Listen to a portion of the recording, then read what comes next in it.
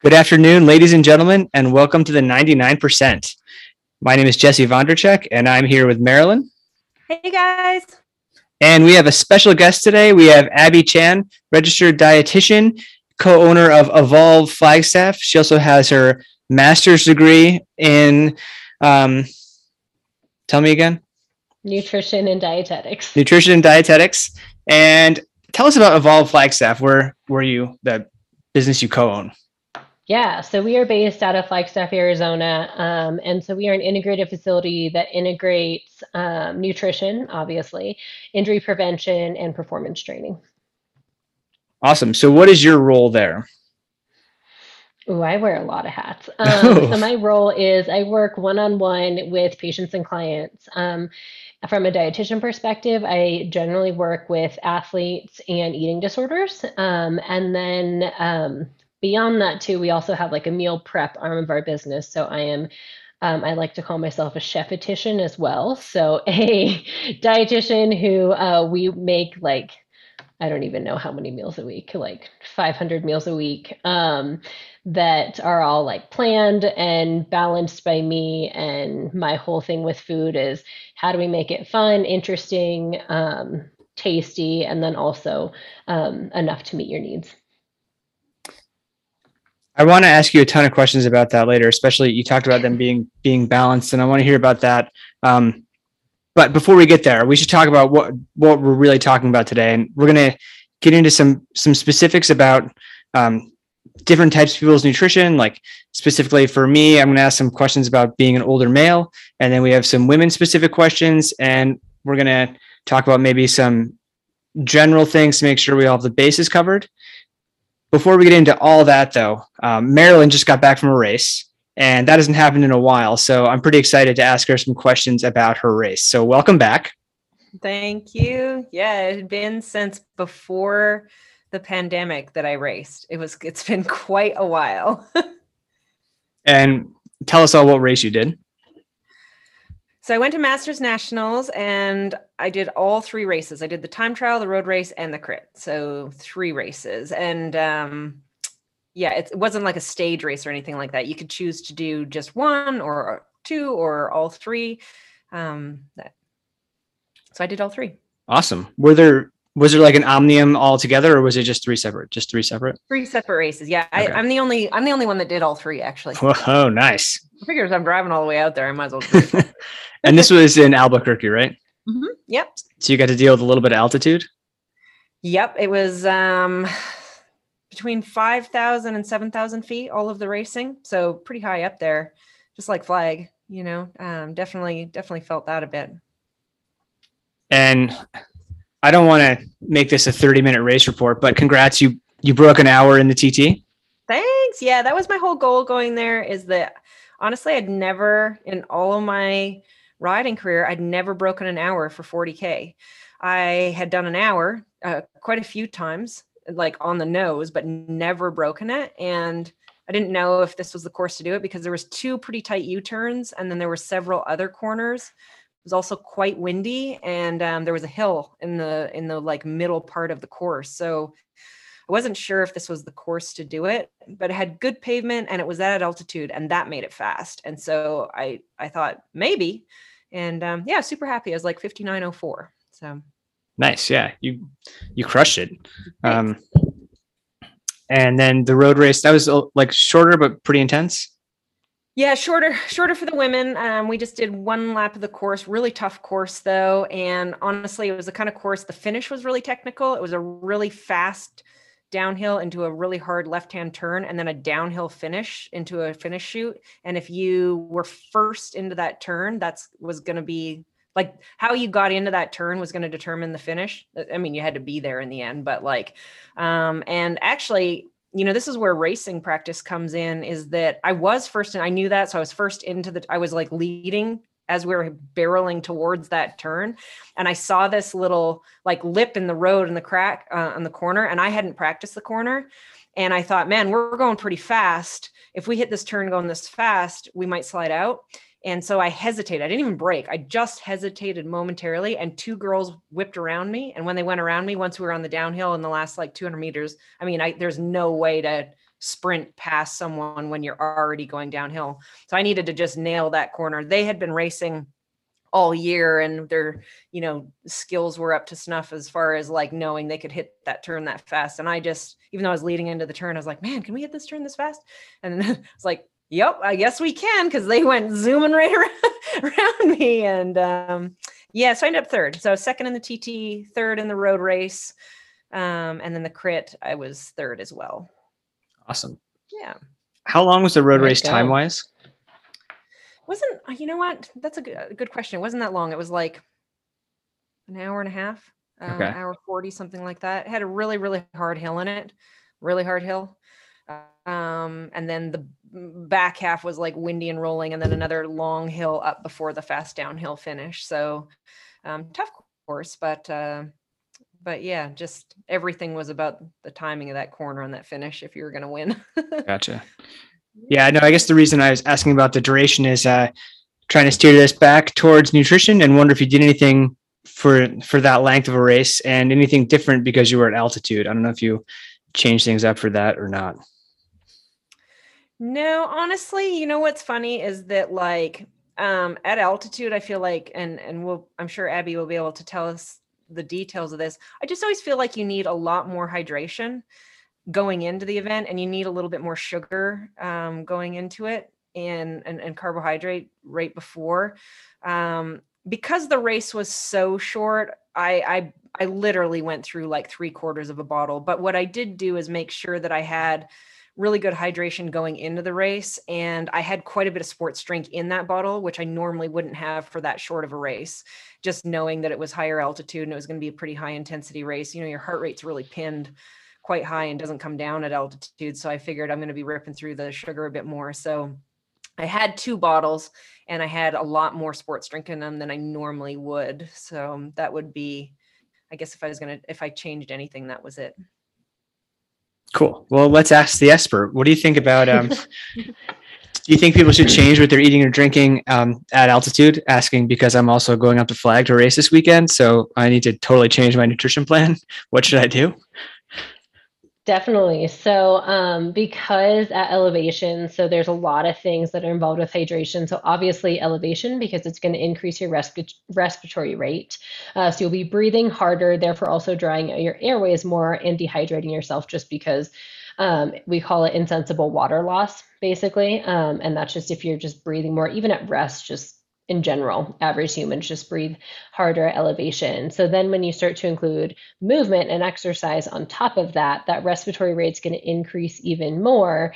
And because of that, also thinking of heart rate, where Marilyn, you said a little bit more sports drink to it. I'm assuming there was carbs in there too, meaning that because you're in more of that anaerobic state for that sustained period of time, you're going to be utilizing more of that quick, fast sugar. And that's going to be a better thing to do. Awesome. All right. So sounds like Marilyn had a pretty good approach by making sure she was really hydrated going in and then adding a little bit more density to her sports drink. Yeah. And I think that's the thing too, is that it's important, and I'd be interested, Marilyn, to even ask, like, what'd you do before that? But hydration isn't just like, all right, I'm going to down a bunch right before my race. It's like, there's long-term hydration where it's like, let's pay attention to the week before, and what is your sweat rate like. Again, everyone's going to be very different, and even between male and female, of how much you're sweating, and just how much muscle mass you have in general as well. So people who have more muscle mass means that they have more of their body to cool down, therefore they will get dehydrated at a much faster rate than someone who has possibly less muscle mass on them. So even thinking in that sense too, of sweat rate and how much you're going to be needing, making sure that you're planning for that. If you know you're going to be at elevation and it's going to be hot, we should be thinking about what are we doing also the week before to make sure that hydration status is actually maintained. Yep. Cool. All right, let's take a step back from a specific example. And like I said before, I watch a lot of your whiteboard talks and I send them to some of my athletes. So great job with those. Keep doing them. And one caught my eye in kind of the lead up for this podcast. And that was one where you talked about nutritional competency. And, you had like a little pyramid there where you talked about getting enough, getting things in the right balance, some fancy stuff. And I think there's another layer I'm forgetting there. I was wondering if you could just maybe start there, and we're dealing with a lot of athletes that are working a full-time job, probably training like minimum 2 hours a day, likely a broken session, maybe like an hour in the morning, hour or two in the afternoon. And so, yeah, I feel like getting in enough food and getting the timing of that right is a question on a lot of athletes' minds. And then even some of our like other athletes that are maybe they're not working that full-time job, but maybe they're training, 30 to 35 hours a week. So yeah, I guess, can you talk a little bit about that and how it might apply to someone who is kind of training a fair bit?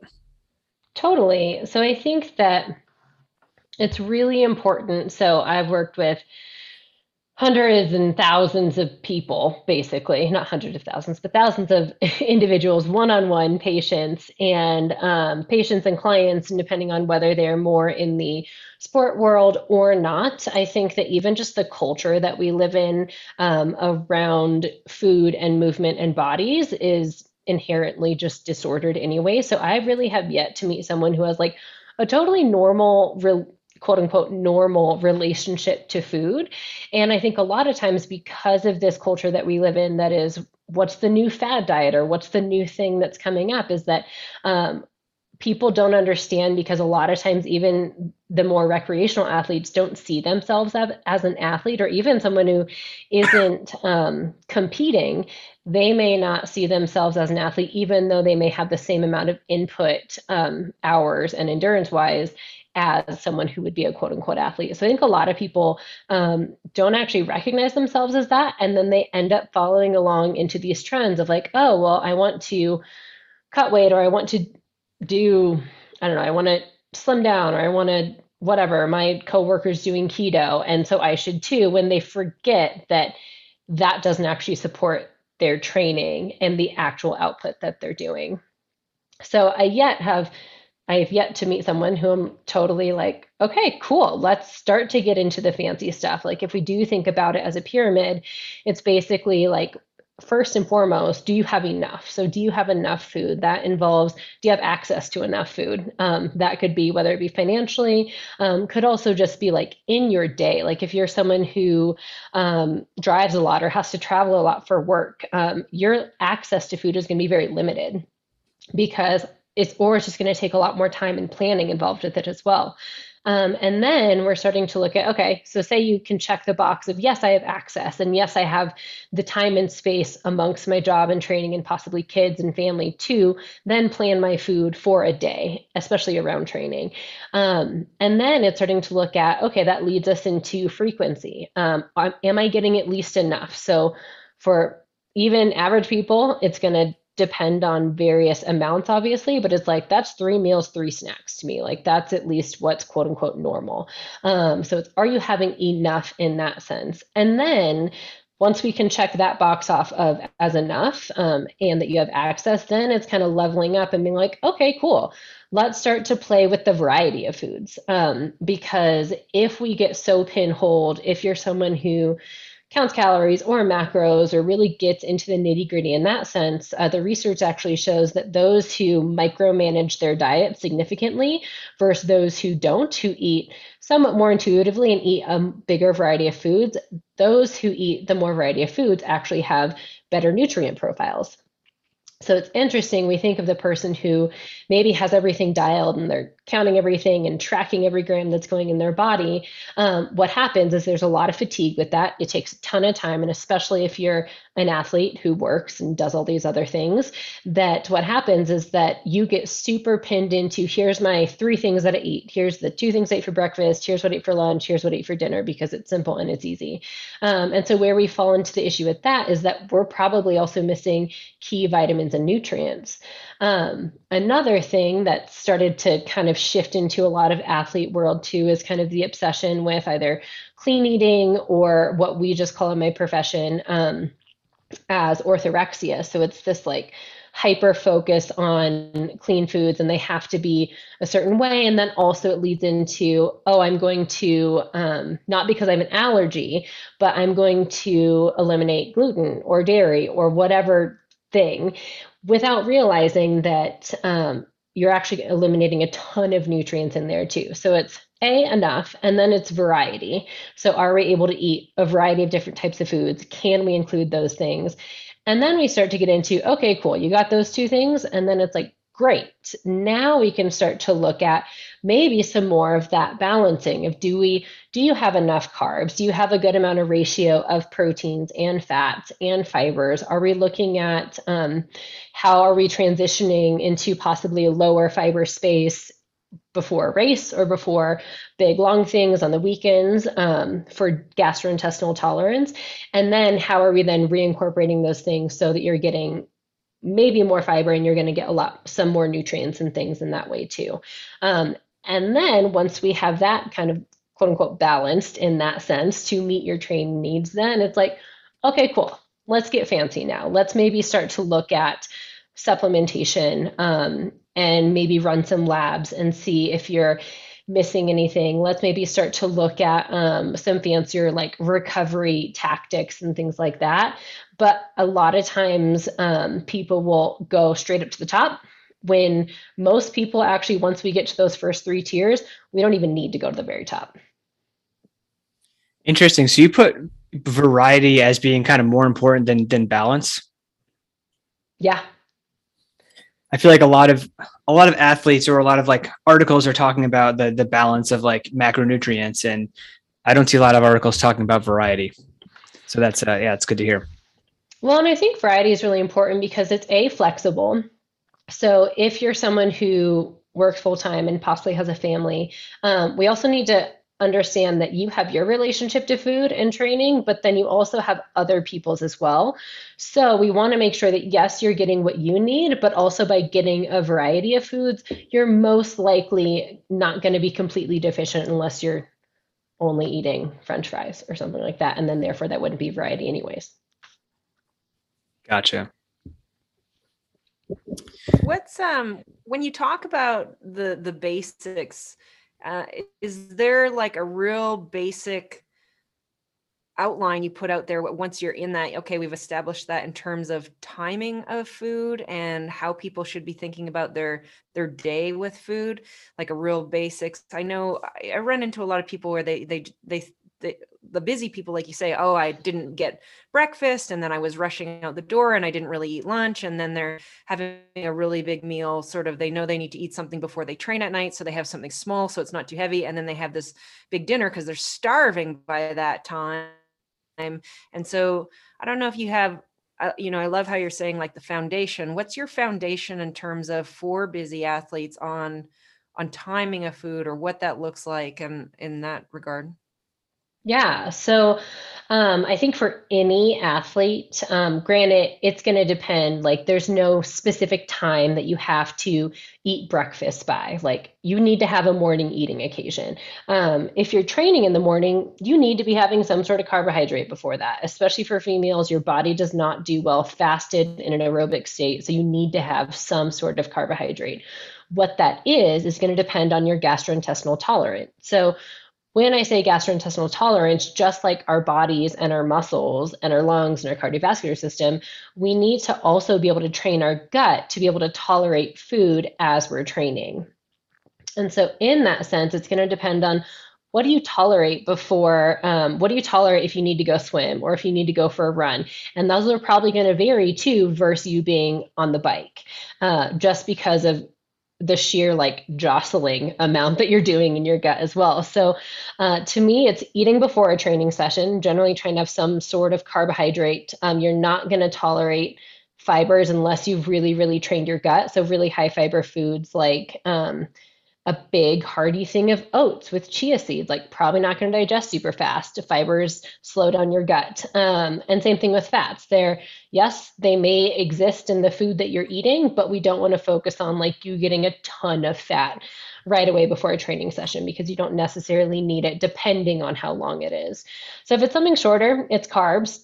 Generally I generally say within that like 30-minute, 45-minute window, yes, most people need to be eating something with a carb and protein mixture afterwards. And typically that's most people's breakfast. But if you know for your schedule that I don't have time to actually eat a breakfast because I have a commute from the pool back to home or to wherever I'm going. It's like, all right, then maybe we should start to plan to have some sort of protein shake and some sort of like carbohydrate afterwards, like a piece of fruit or something like that. And then on top of that, especially if it's something smaller, like those really quick, easy things, it's like you also probably need to have a meal that's well rounded with all of the rest of the components of food as well. And then probably a snack and probably a meal and probably a snack. And if you have a training session, make sure you're eating before that. And then also probably another meal after that. Eating is kind of like your basically other job if you're an endurance athlete. So like I spend a lot of time eating. That's for sure. Say, I mean, probably the main thing that I'm hearing you say is I know so many athletes that start their day with a training session and they don't eat. So it's like the most important takeaway there is you've got to start your day with something before you even start training, and then keep the frequency and variety right through the whole day. Don't stop there. So it's like, you got that. If you make that key foundation your habit, you wake up and you have something before you even start your day. Or I've even said to athletes, like, even if they can't do anything, at least have a sports drink on the pool deck or like a gel in their bag that they can have on the pool deck and have it after they warm up, like something in their system. So they're not just doing the whole session completely fasted. Totally. Because what that's going to do is the other job of an endurance athlete besides eating and training is recovering. So what that's going to do is that if you're going into that session already in a depleted state, you're going to continue to deplete yourself and you're just hindering your ability to recover after that so that you can show up in your next session later that day or the next day or whatever that looks like. And I think even Marilyn, to answer your question of someone who forgets breakfast and then maybe eats something for lunch or like a snack or something and then eats a large meal, what that inherently does is our body can tolerate a lot, but how our body and digestion works, I like to think of our body or our gastrointestinal system as kind of like the USPS, like little underfunded sometimes and can't really absorb the holiday rush. So in that sense, it's looking at, okay, how do we start to like drip feed ourselves? Like, how do we start to just make this a continuous thing? Because our body, even if we're not moving, the amount that it takes our liver and our brain and our body just to function at rest is the majority of your basically your caloric burn and energy burn during the day. And then your training is just a very smidge on top of that. So really, we need a lot to function and our bodies are continuously breaking ourselves down. So if we're not actually giving them the building blocks and things they need to recover, again, we're going to show up tomorrow and not be able to actually show up in that session. And if we're eating just one large meal, what that does is that disconnects us from our hunger cues, which is one thing that athletes already have a hard time with because we're looking at a lot of people will tell me like, I'm not hungry in the morning. At that point, I don't care. This is function. I don't care if you're not hungry. There's a difference between like physical hunger and then just like feeding you because we need to. And same thing because your appetite signals will be really altered because you're basically in a stressed out state after a workout, or that's generally what it feels like in your body is that like, hey, I'm running from a lion, even though you're just riding your bike and there's no threat. So what will happen is our body shuts down those hunger cues during a session and afterwards. And so a lot of times I'll have some of my endurance athletes who first come in my office are like, yeah, I eat like 2 hours later. And I'm like, what? And so especially if it goes through that period, I call it also a hunger hole where it's like, all right, you've dug yourself into a hunger hole all day. And it's going to take a lot to get out of that. And so for you to just basically have a restrict and binge cycle in your day, theoretically is how I think of it, is you're not going to be able to actually absorb all of those nutrients in that meal, all of that protein, all of those things. And then that's a lot of load on your gut at that time. And then you're like, cool, I also need to go to bed and try to get 7 to 9 hours of sleep so I can show up tomorrow. And it's not that your body stops digesting food when you sleep. It still digests food. It still functions, but it's just a lot to wake up to. There was a period of time where that fasted diet was really popular. I can't imagine that went down very well. in The your mind? intermittent fasting thing, absolutely not. Yeah. To me, I just Same. like to think of it as a glorified way to practice an eating disorder, a socially acceptable way. And especially for athletes around training sessions, completely inappropriate. Yeah. So do you see any benefit for like doing a training session fasted? Do you think it can change anything in your body and how you can like handle that, or no? So when you look at the research, men, generally those who have male genetics, because now we're learning that like, oh, we all exist on this like hormone spectrum, that it's going to be different. Men will generally oxidize fat a little bit more in those states, but for women, what it does is generally just starts to that fat oxidation switch doesn't happen in the same fashion as it does for women, and so typically it's just going to put you in like a more stressed out, less recovered state, so it's not ideal. Do you think that can carry over then to like how you oxidize fat when you're like in say the next training session after the fasted training session? The research does not say so. Yeah, there's a really great research article on, it was more on the keto diet, so a little bit different as opposed to just fasted, but it was in the power walkers, which I love. It's my favorite Olympic sport because it's just hilarious. And basically, what happens too if you're in a either energy, so energy and calorie, I use those interchangeably. If you're in energy restricted state, as well as also a carbohydrate restricted state, so also if we're trying to look at fat oxidation, what happens is we actually start to see an increase in overuse injuries and bone and skeletal injuries. And if you're in that low carbohydrate state and you're in a high training phase, we can start to see those bone formation changes in even 5 days. Oh, wow. That's Wow. great. Yeah. I knew all of that, but I didn't know it happened that fast. Wow. Yeah, that's It can crazy. happen, it can happen really fast. Like we've always known that muscles are adapting and changing all the time. And we thought that our skeleton, or at least I think a lot of people think that like your skeleton just like, ah, cool, it's like your structure. But it's so much more than that. It's a living, breathing, metabolizing organ. So we have the ability to change it all the time. Yes, that will change through our lifetimes, but we can definitely in those low energy states cause some severe damage. So, I mean, you could get a stress fracture in a hurry if you tried pretty hard. Is that what you're telling me?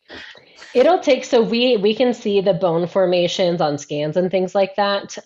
So it's not like in 5 days you're going to give yourself a stress injury or a stress reaction, but I mean, definitely you can easily do it in a few months if you tried. Wow. So don't do that. So don't do that. I also know a lot of athletes in terms of like timing food and stuff like that, that they tend to try and restrict a lot more what they eat or outside of their training, but then really fuel their training very well. And they will come and say, I feel like this is a really effective way to make sure like to do all the things like recover well, fuel my training really well. I've even heard other coaches give this kind of advice for like, if you really fuel the training well while you're training, but then once you're out of the training, that's when all the restrictions come in. Tell us a little bit about what you think that. Yeah, so I think a lot of times people like it's all the time in the cycling world of like lighter's faster. And even within even within whether it be a training day or a training cycle, whether that be on an annual base or something like that. To me, what that's doing is because not that our body is like a bank account, we don't wake up and like have all these needs we have to meet, but if sure, you can have it dialed around training and that's great, but if you're skipping a meal later, you're probably missing out on at least a quarter of what you're trying to get into your day, if not more. And that means that therefore we're driving into that energy deficit, which is not ideal for someone who's trying to actually perform and recover. And in that sense as well, I think a lot of times people will be in the training period and they're like, all right, I have to lean down, I have to cut down, I need to cut weight, all of those things. When to me, when you're in a high volume training session and cycle and period, that is the absolute worst time to do that. It's looking at, all right, maybe in your off season, we're going to look at Skittles not being your main fuel right now. And maybe we're going to switch to bananas. And we're going to maybe be a little bit, we're going to start to shift nutrition in that way. But like during a high training phase, that is not the time because what we're doing is anytime you're training, it's stress on your body. It's a good stress, adaptable stress. If we are also eating enough, we can adapt to it. And if we're recovering enough, we can adapt to it. But if we're either training too hard, not eating enough, not recovering enough, then it's kind of like a trifecta. Do you think athletes can safely like lose weight while they're in a high training load? Um, I don't think so. Some of the research says yes, you can. It has to be super monitored in that sense, where it's like I always like to think about and zoom out on what's the big picture? What's the long game here? Do you want to be continuing in sport when you're 60? Do you want to still be doing things when you're 70? If we're starting to compromise bone density and things like that now, and we're trying to shave off weight in this period, then you might be shooting yourself in the foot for later. So to me, I look at the long game. I'm not saying that it can't happen. A lot of times with female endurance athletes, they will actually gain weight during a high training phase because it's stress on their body. And especially if they're not meeting their calorie needs or their energy needs, then their body will actually hold on to more weight in that state. So it's going to start to shift and change a lot.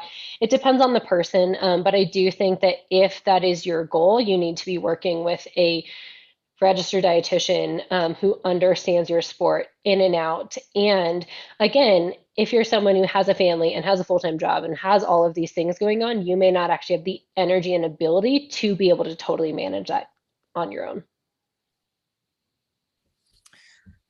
Fair enough. Let's talk a little bit about protein. It's like it's a hot topic right now, and I know luckily I don't know if my wife's going to listen to this episode for a while, so I've got a little bit of time here, but she's super into protein right now. Like making sure she's eating a ton like fairly regularly throughout the day. Do you what are your thoughts on like how much protein an athlete needs and how often?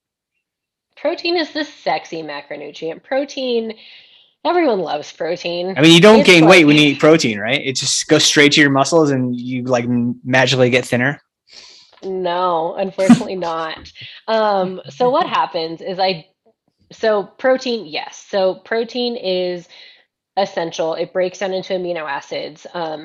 Every single cell, not just your muscles, but every single cell, your blood cells. So especially if you're looking at going elevation or things like that, your immunity will often tank if someone is overtrained as well. They'll get super sick. So those are some ways that we can start to look at, okay, you're probably not getting enough protein. But also another really important part of protein is that it's in charge of making a lot of regulating hormones, but then making enzymes. And also I call it like making your own ends. Like it helps make melatonin, which helps you rest and recover, serotonin, all of those different types of little things that we never think about. We think of protein for muscles, and that is it.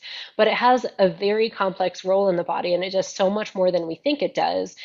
And so I think right now, protein again is in the limelight. It is super sexy. But if we're just mega dosing protein and say we are in a carb restricted state for whatever reason, what will happen is I like to think of your muscles as each having a gas tank, and that gas tank is made of protein, but it's filled with glycogen. So glycogen is basically stored glucose in water.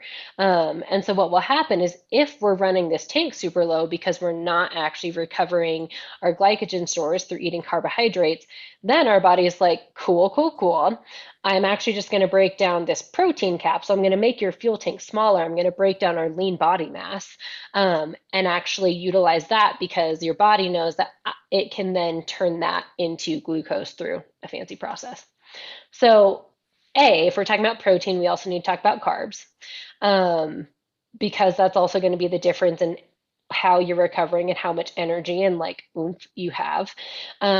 Yes, you need to have protein. You probably need to have a lot of it. Endurance athletes need more protein than a typical athlete that you would think that would eat a lot of protein, like your bro bra power lifters or whatever, like, yes, they need protein too. But actually, when you look at the research, endurance athletes, because they're burning through it so quickly and they're utilizing so much energy, that they actually do need more. Also, the kind of caveat to protein is that we can only absorb so much at one time. So we can generally absorb maximum about 30 grams, unless you're like a young male athlete, then it can go a little bit higher. But on average, we can absorb about 30 grams at a time. The rest of it, it's not that you just like store it, it'll get utilized in some way, shape, or form, but we actually don't store amino acids in our body. Like we can store glucose in our muscles and our liver and our brain. We can't actually store protein. So that's where I like to think of that drip system, where it's like we need, because our body's always breaking itself down, we need to consistently be giving it some protein. As we're going throughout the day. So that's kind of also, Marilyn, where that one meal a day, that big meal, falls flat, because it's like, cool, you're eating 60 grams of protein, you're maybe absorbing half of that. Right. Also, as you age, your enzymes decrease, and enzymes break down protein into amino acids. And as you age, you have less of those enzymes, so you actually need a little bit more than just the than maybe when you were younger. And that's not like a huge amount. I'm not talking like 200 grams a day or something outrageous, but we need to start to look at, are we getting some of those high quality protein sources anywhere from 3 to possibly 4 times a day. And does that change for women after a certain age? Is there, or women, pre-menopause, post-menopause, in menopause, is there like a change in actual recommended amount per pound of body weight, or how they spread that through the day? Is it significantly different at different phases in our lives? I know Jesse was wanting to touch on that in terms of for as you age as a male athlete, but also for females, when they go through the changes of life, does it look completely different, or is it pretty much the same? Or it's going to look different because, again, as you age, you're not able to break down as much. So you will need a little bit more and more frequently. With that gram range, again, if you're really curious, you should work one-on-one with someone. But generally for endurance athletes, not including if you're injured or something like that, but it's anywhere from 1.2 to 1.8 grams per kilogram, not pound, kilogram. And so in that sense, and it's looking at how do we get really strategic about how do we load that after a training session? How do we also load that again if it's after a training session with carbohydrates? How do we then find those, that loading also within meals too? Yeah, so it will change. Overall, as women enter into menopause, it's going to shift and change of how, and even depending on where you are in your cycle for a female, that's also going to depend on how you're metabolizing glucose, what your hormones are doing. Insulin is technically a hormone as well. Not technically, it is. So it's a hormone as well. And so your tolerance, those things are going to shift and change as we go through life. And so it's looking at, okay, maybe it's still eating carbs around training, because you're still going to need your muscles still function. They still need that glycogen. But then also, how do we maybe start to shift a little bit during the day, and how do we still continue to focus on some of that protein?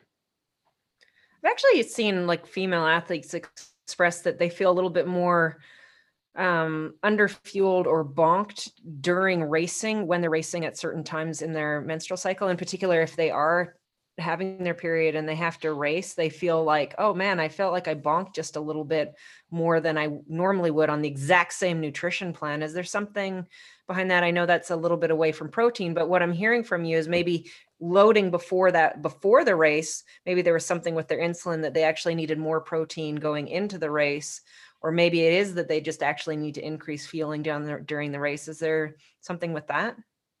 Yeah, so depending on where you are in your cycle, so there's 4 phases to your cycle. Phase 1 is when you're actually menstruating, and then it's going to go through various hormone shifts and changes. And so what's going to happen is you're going to be right before your period. So the reason why everyone's like, I feel hungry all the time, or I feel cranky, or I have a lot of cramps. It's because your body's inflamed. And so that's happening? So it's increasing your inflammation, which is going to then decrease how quickly you can recover and adapt. And also tendon injuries in this third phase are at a higher risk. And that's been researched, which is really fascinating. So females are at a higher risk of tendon injuries during that time. So you're more inflamed, you're less recovered. And so with that, that doesn't mean that you can't race and that you shouldn't train during that time. It just means we need to make your fuel adapt to that. So it's not, yes, you need just more protein, but it's like maybe we need to be a little bit more consistent with carbs, and possibly instead of, if you just normally run on carbs, it's like, all right, let's also pair that with possibly a touch of protein, but then also really look at that recovery phase too. So it will start to shift and change through that cycle. If someone's actually menstruating, you're actually, there's like not a whole lot going on physically in your body. Inflammation somewhat decreased, and you can actually perform really well if you feel okay and if you don't have a lot of really bad menstrual symptoms. And if you do, talk to your gynecologist and see what's going on. But most people should perform pretty well during that time. Yeah. But the reason why, I don't think I finished that thought, but the reason why people will bonk more so in kind of that third phase is because their blood sugars are more unstable, meaning that we need to start to pair in some more of those proteins and fats and things like that. And then when you're not training, getting in some of those slower digesting carbohydrates, so that you're not going to go through those big like highs and lows. Great. Oh, thanks. That's great. So for like general advice, if you're in that phase and you're trying to like do a hard session or race, would you say like really focusing on that frequency to try and do your best to like even out that blood sugar?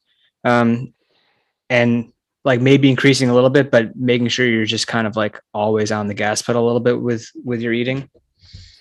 Yeah, I mean, for everyone, especially if you don't tolerate large volumes of food at one time, my whole kind of motto behind that is early and often, is make sure you start eating early and you start eating a small amounts and you start eating frequently. So in that phase, like if it's possible in your training plan, really focusing more so on recovery in that aspect of like, maybe you're going to do some of your lower volume stuff in that point. Maybe you're not going to go like kill it in the weight room or something like that. But it is looking at that feeling of, are we actually supporting that training?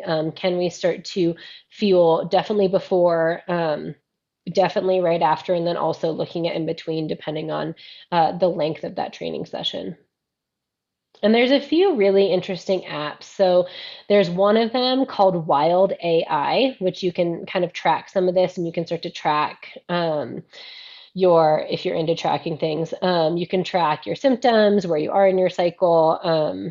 It also is going to totally depend too on birth control of how you're reacting in this state as well. And then another app is called Fitter Woman. It's FITR. And so those are both really interesting apps that have some really great data on them and can help you determine of like, oh, this is why I feel like crap. It's in the third phase, you are hungry and cranky and want chocolate because you just need more balanced carbs in your life. That's all. Awesome. And I guess for like, let's say a male who is over 40 and racing, do you see a change in nutrition requirements then? That's interesting. So typically, granted, there's daily hormone changes across all genders, so male, female, everything in between.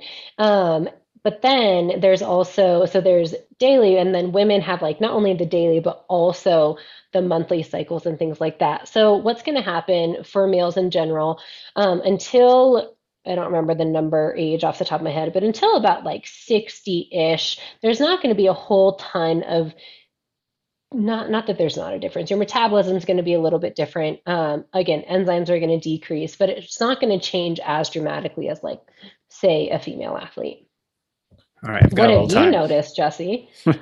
Whoa. I've still got another month. I'm not 40 yet. Got it. Have you noticed any changes though of like how you recover? I mean, I feel like it's always hard to compare various points in life because there's so many other changes. I feel like having a child has made it harder for me to recover more than age.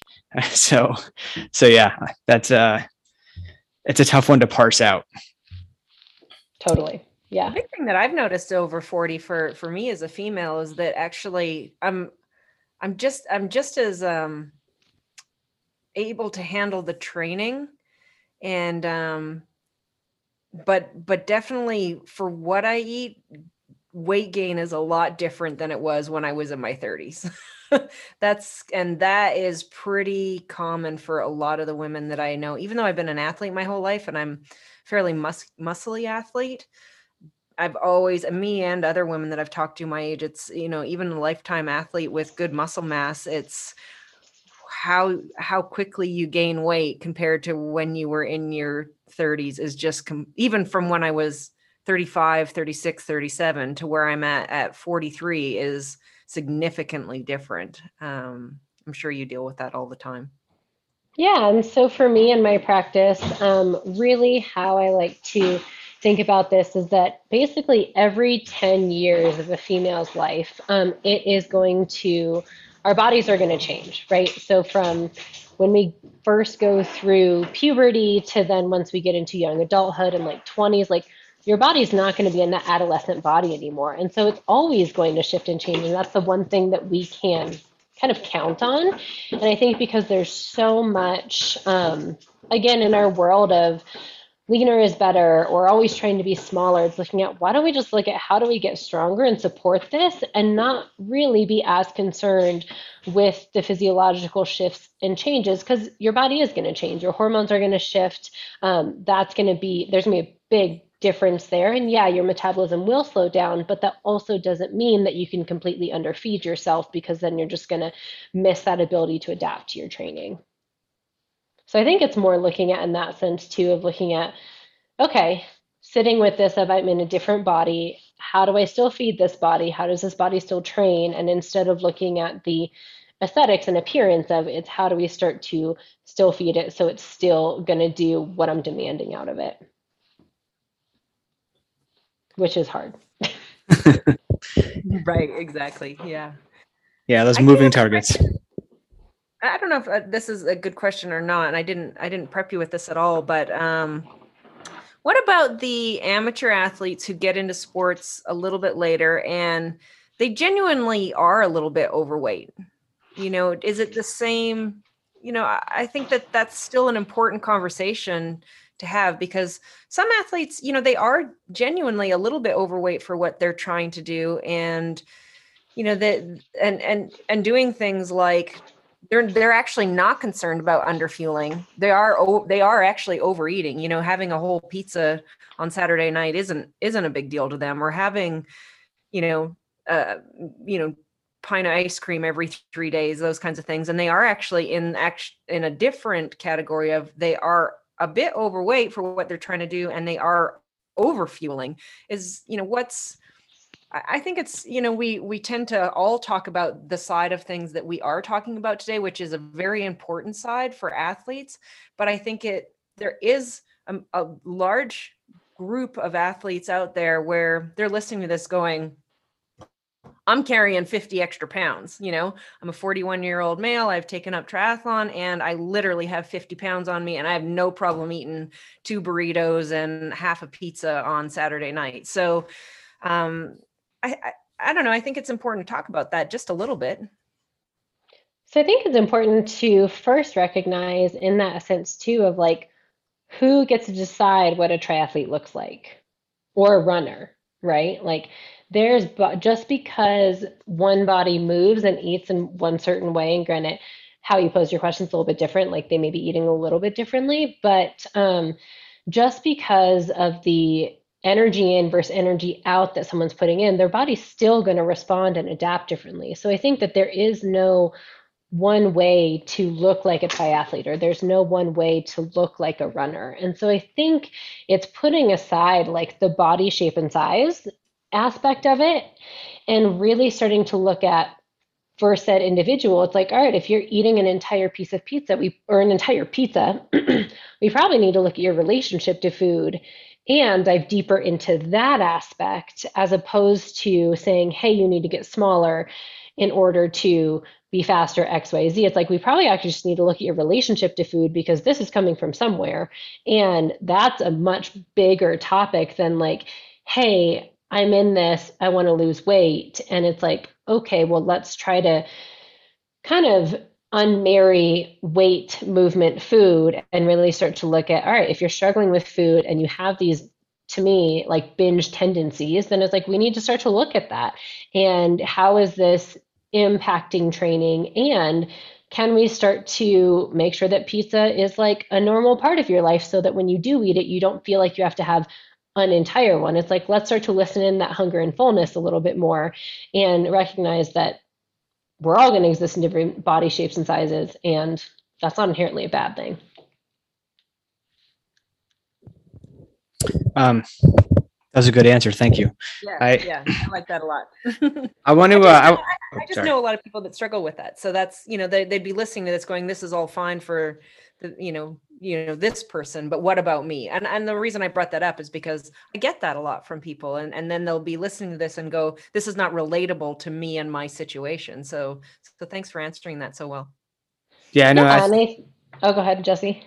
I was just going to say that I think that is really good advice. And I think so many athletes kind of marry food and training together as one kind of like part of their life. And I think that is really good advice to kind of parse that out and look at just how they're dealing with the food part on their own. Yeah, and I think especially if it's an athlete who maybe gets into an endurance sport later on, it's like, and they're trying to say, well, I don't look like that ultra runner, I don't look like that triathlete. It's like, well, this person has been in this sport, we call it like time under tension. They've had a lot of time under tension in their life, and it's just going to be different. Your body's going to respond differently, and that's not a bad thing. And just because one person does try and automatically like sheds a bunch of weight and all of that doesn't mean that you have to still be a triathlete and to still perform well. That's great. So one thing I want to kind of circle back to, you mentioned earlier, is your meal prep program, which actually I have a few athletes in Tucson that have just started doing it, and it's not your program, but I think that's becoming a more popular thing. And I think for busy athletes, it can kind of be a game changer for those people that we were talking about earlier that are like kind of too busy to get in an adequate meal, and they're skipping meals and maybe like eating whatever paydays on the go because it's what they can grab.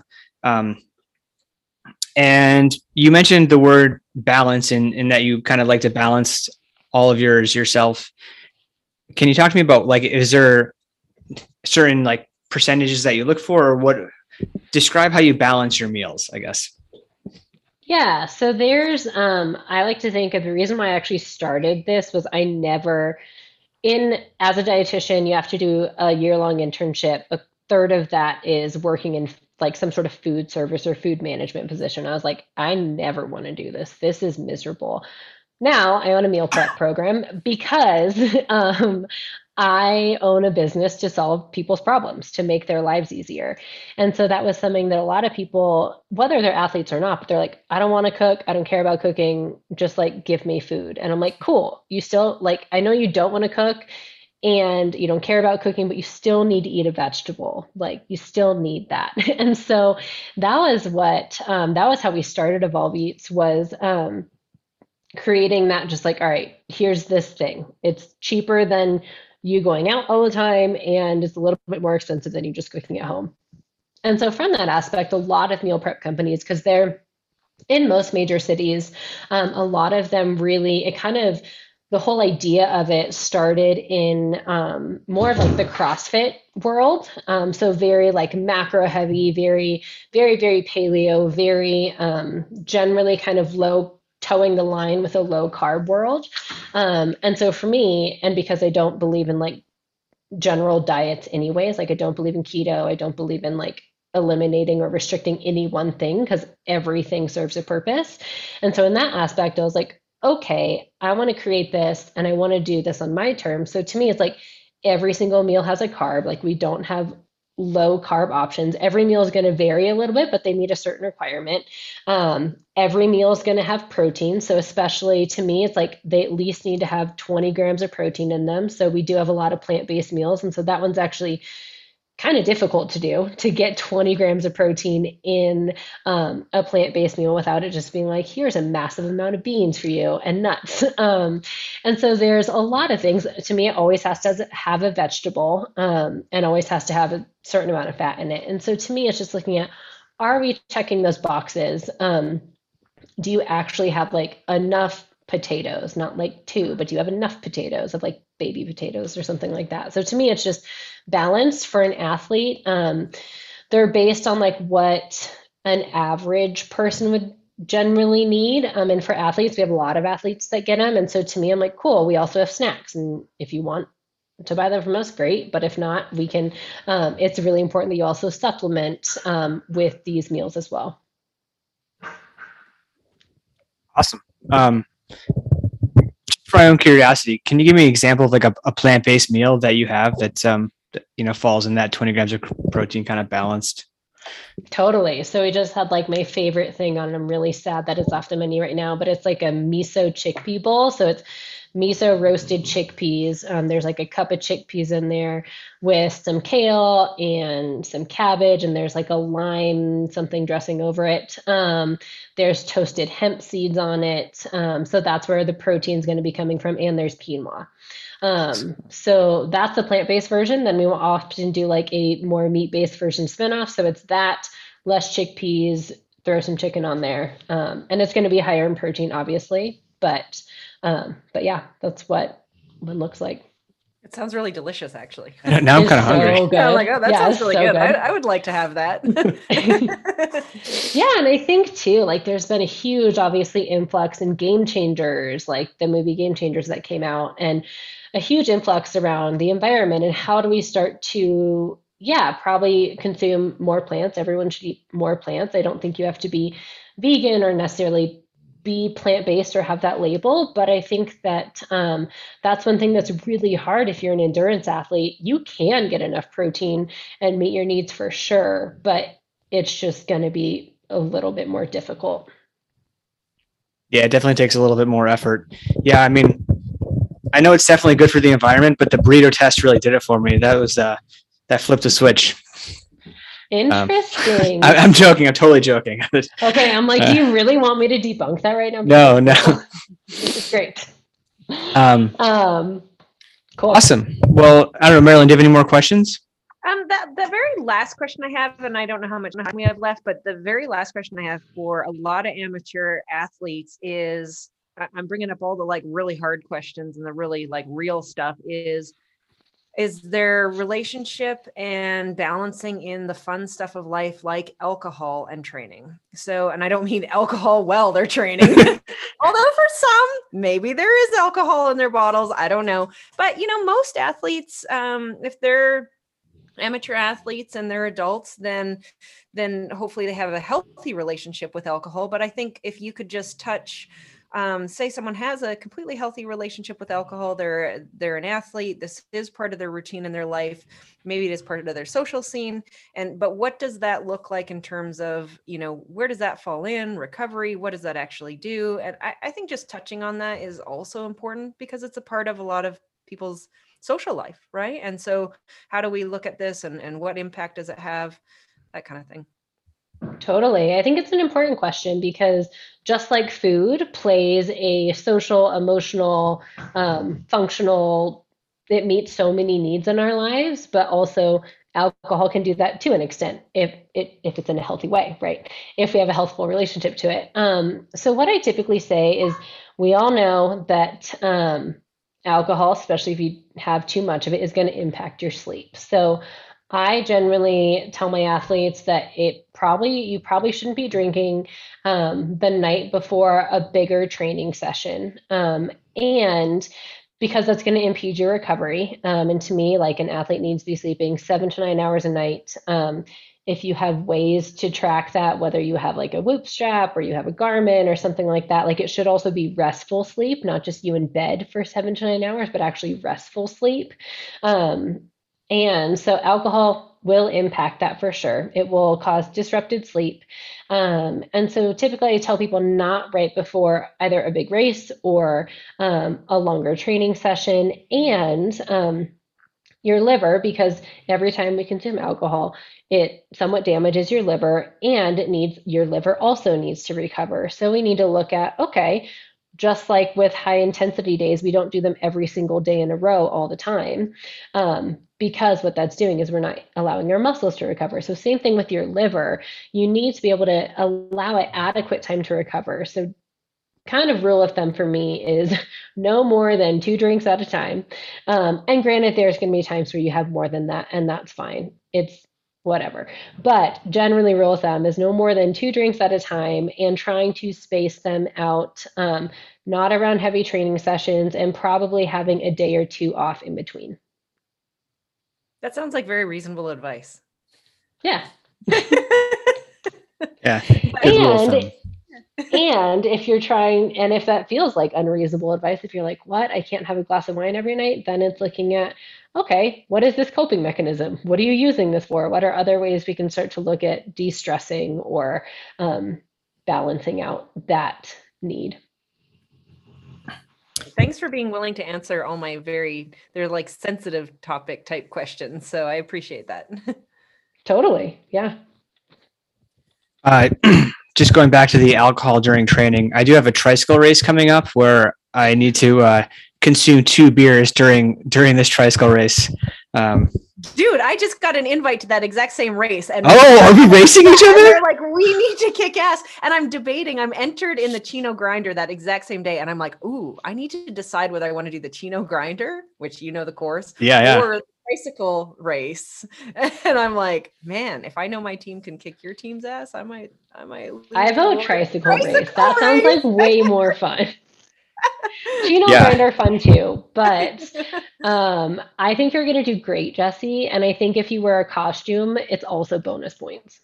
All right, fair enough. Well, Marilyn, I mean, for my benefit, I hope you go to the tricycle race so we can go heads up on some tricycle beer drinking action. It is crit style, and I have seen you corner. So I was already practicing on the tricycle, so I got the thing up on 2 wheels. I was taking the corners pretty hot. Don't worry. Nice. Anyways, thank you so much for joining us. Where can people find you? So you can find me at Evolve Flagstaff. You can go to our website, evolveflg.com. You can also find me on Instagram at _ or at _ Abby Chan _ and then also at Evolve FLG. You can find Evolve Eats if you want to think about food and get pretty pictures of food, at Evolve Eats on Instagram as well. Awesome. And on that note, I think we all appreciate your Food Friday shirt. So thanks for wearing that today. Yeah. Oh yeah, Food Shirt Friday every day. Thank you so much. I actually learned some cool things today from you. So that's awesome. Thank you so much. Totally. All right. Thanks, guys.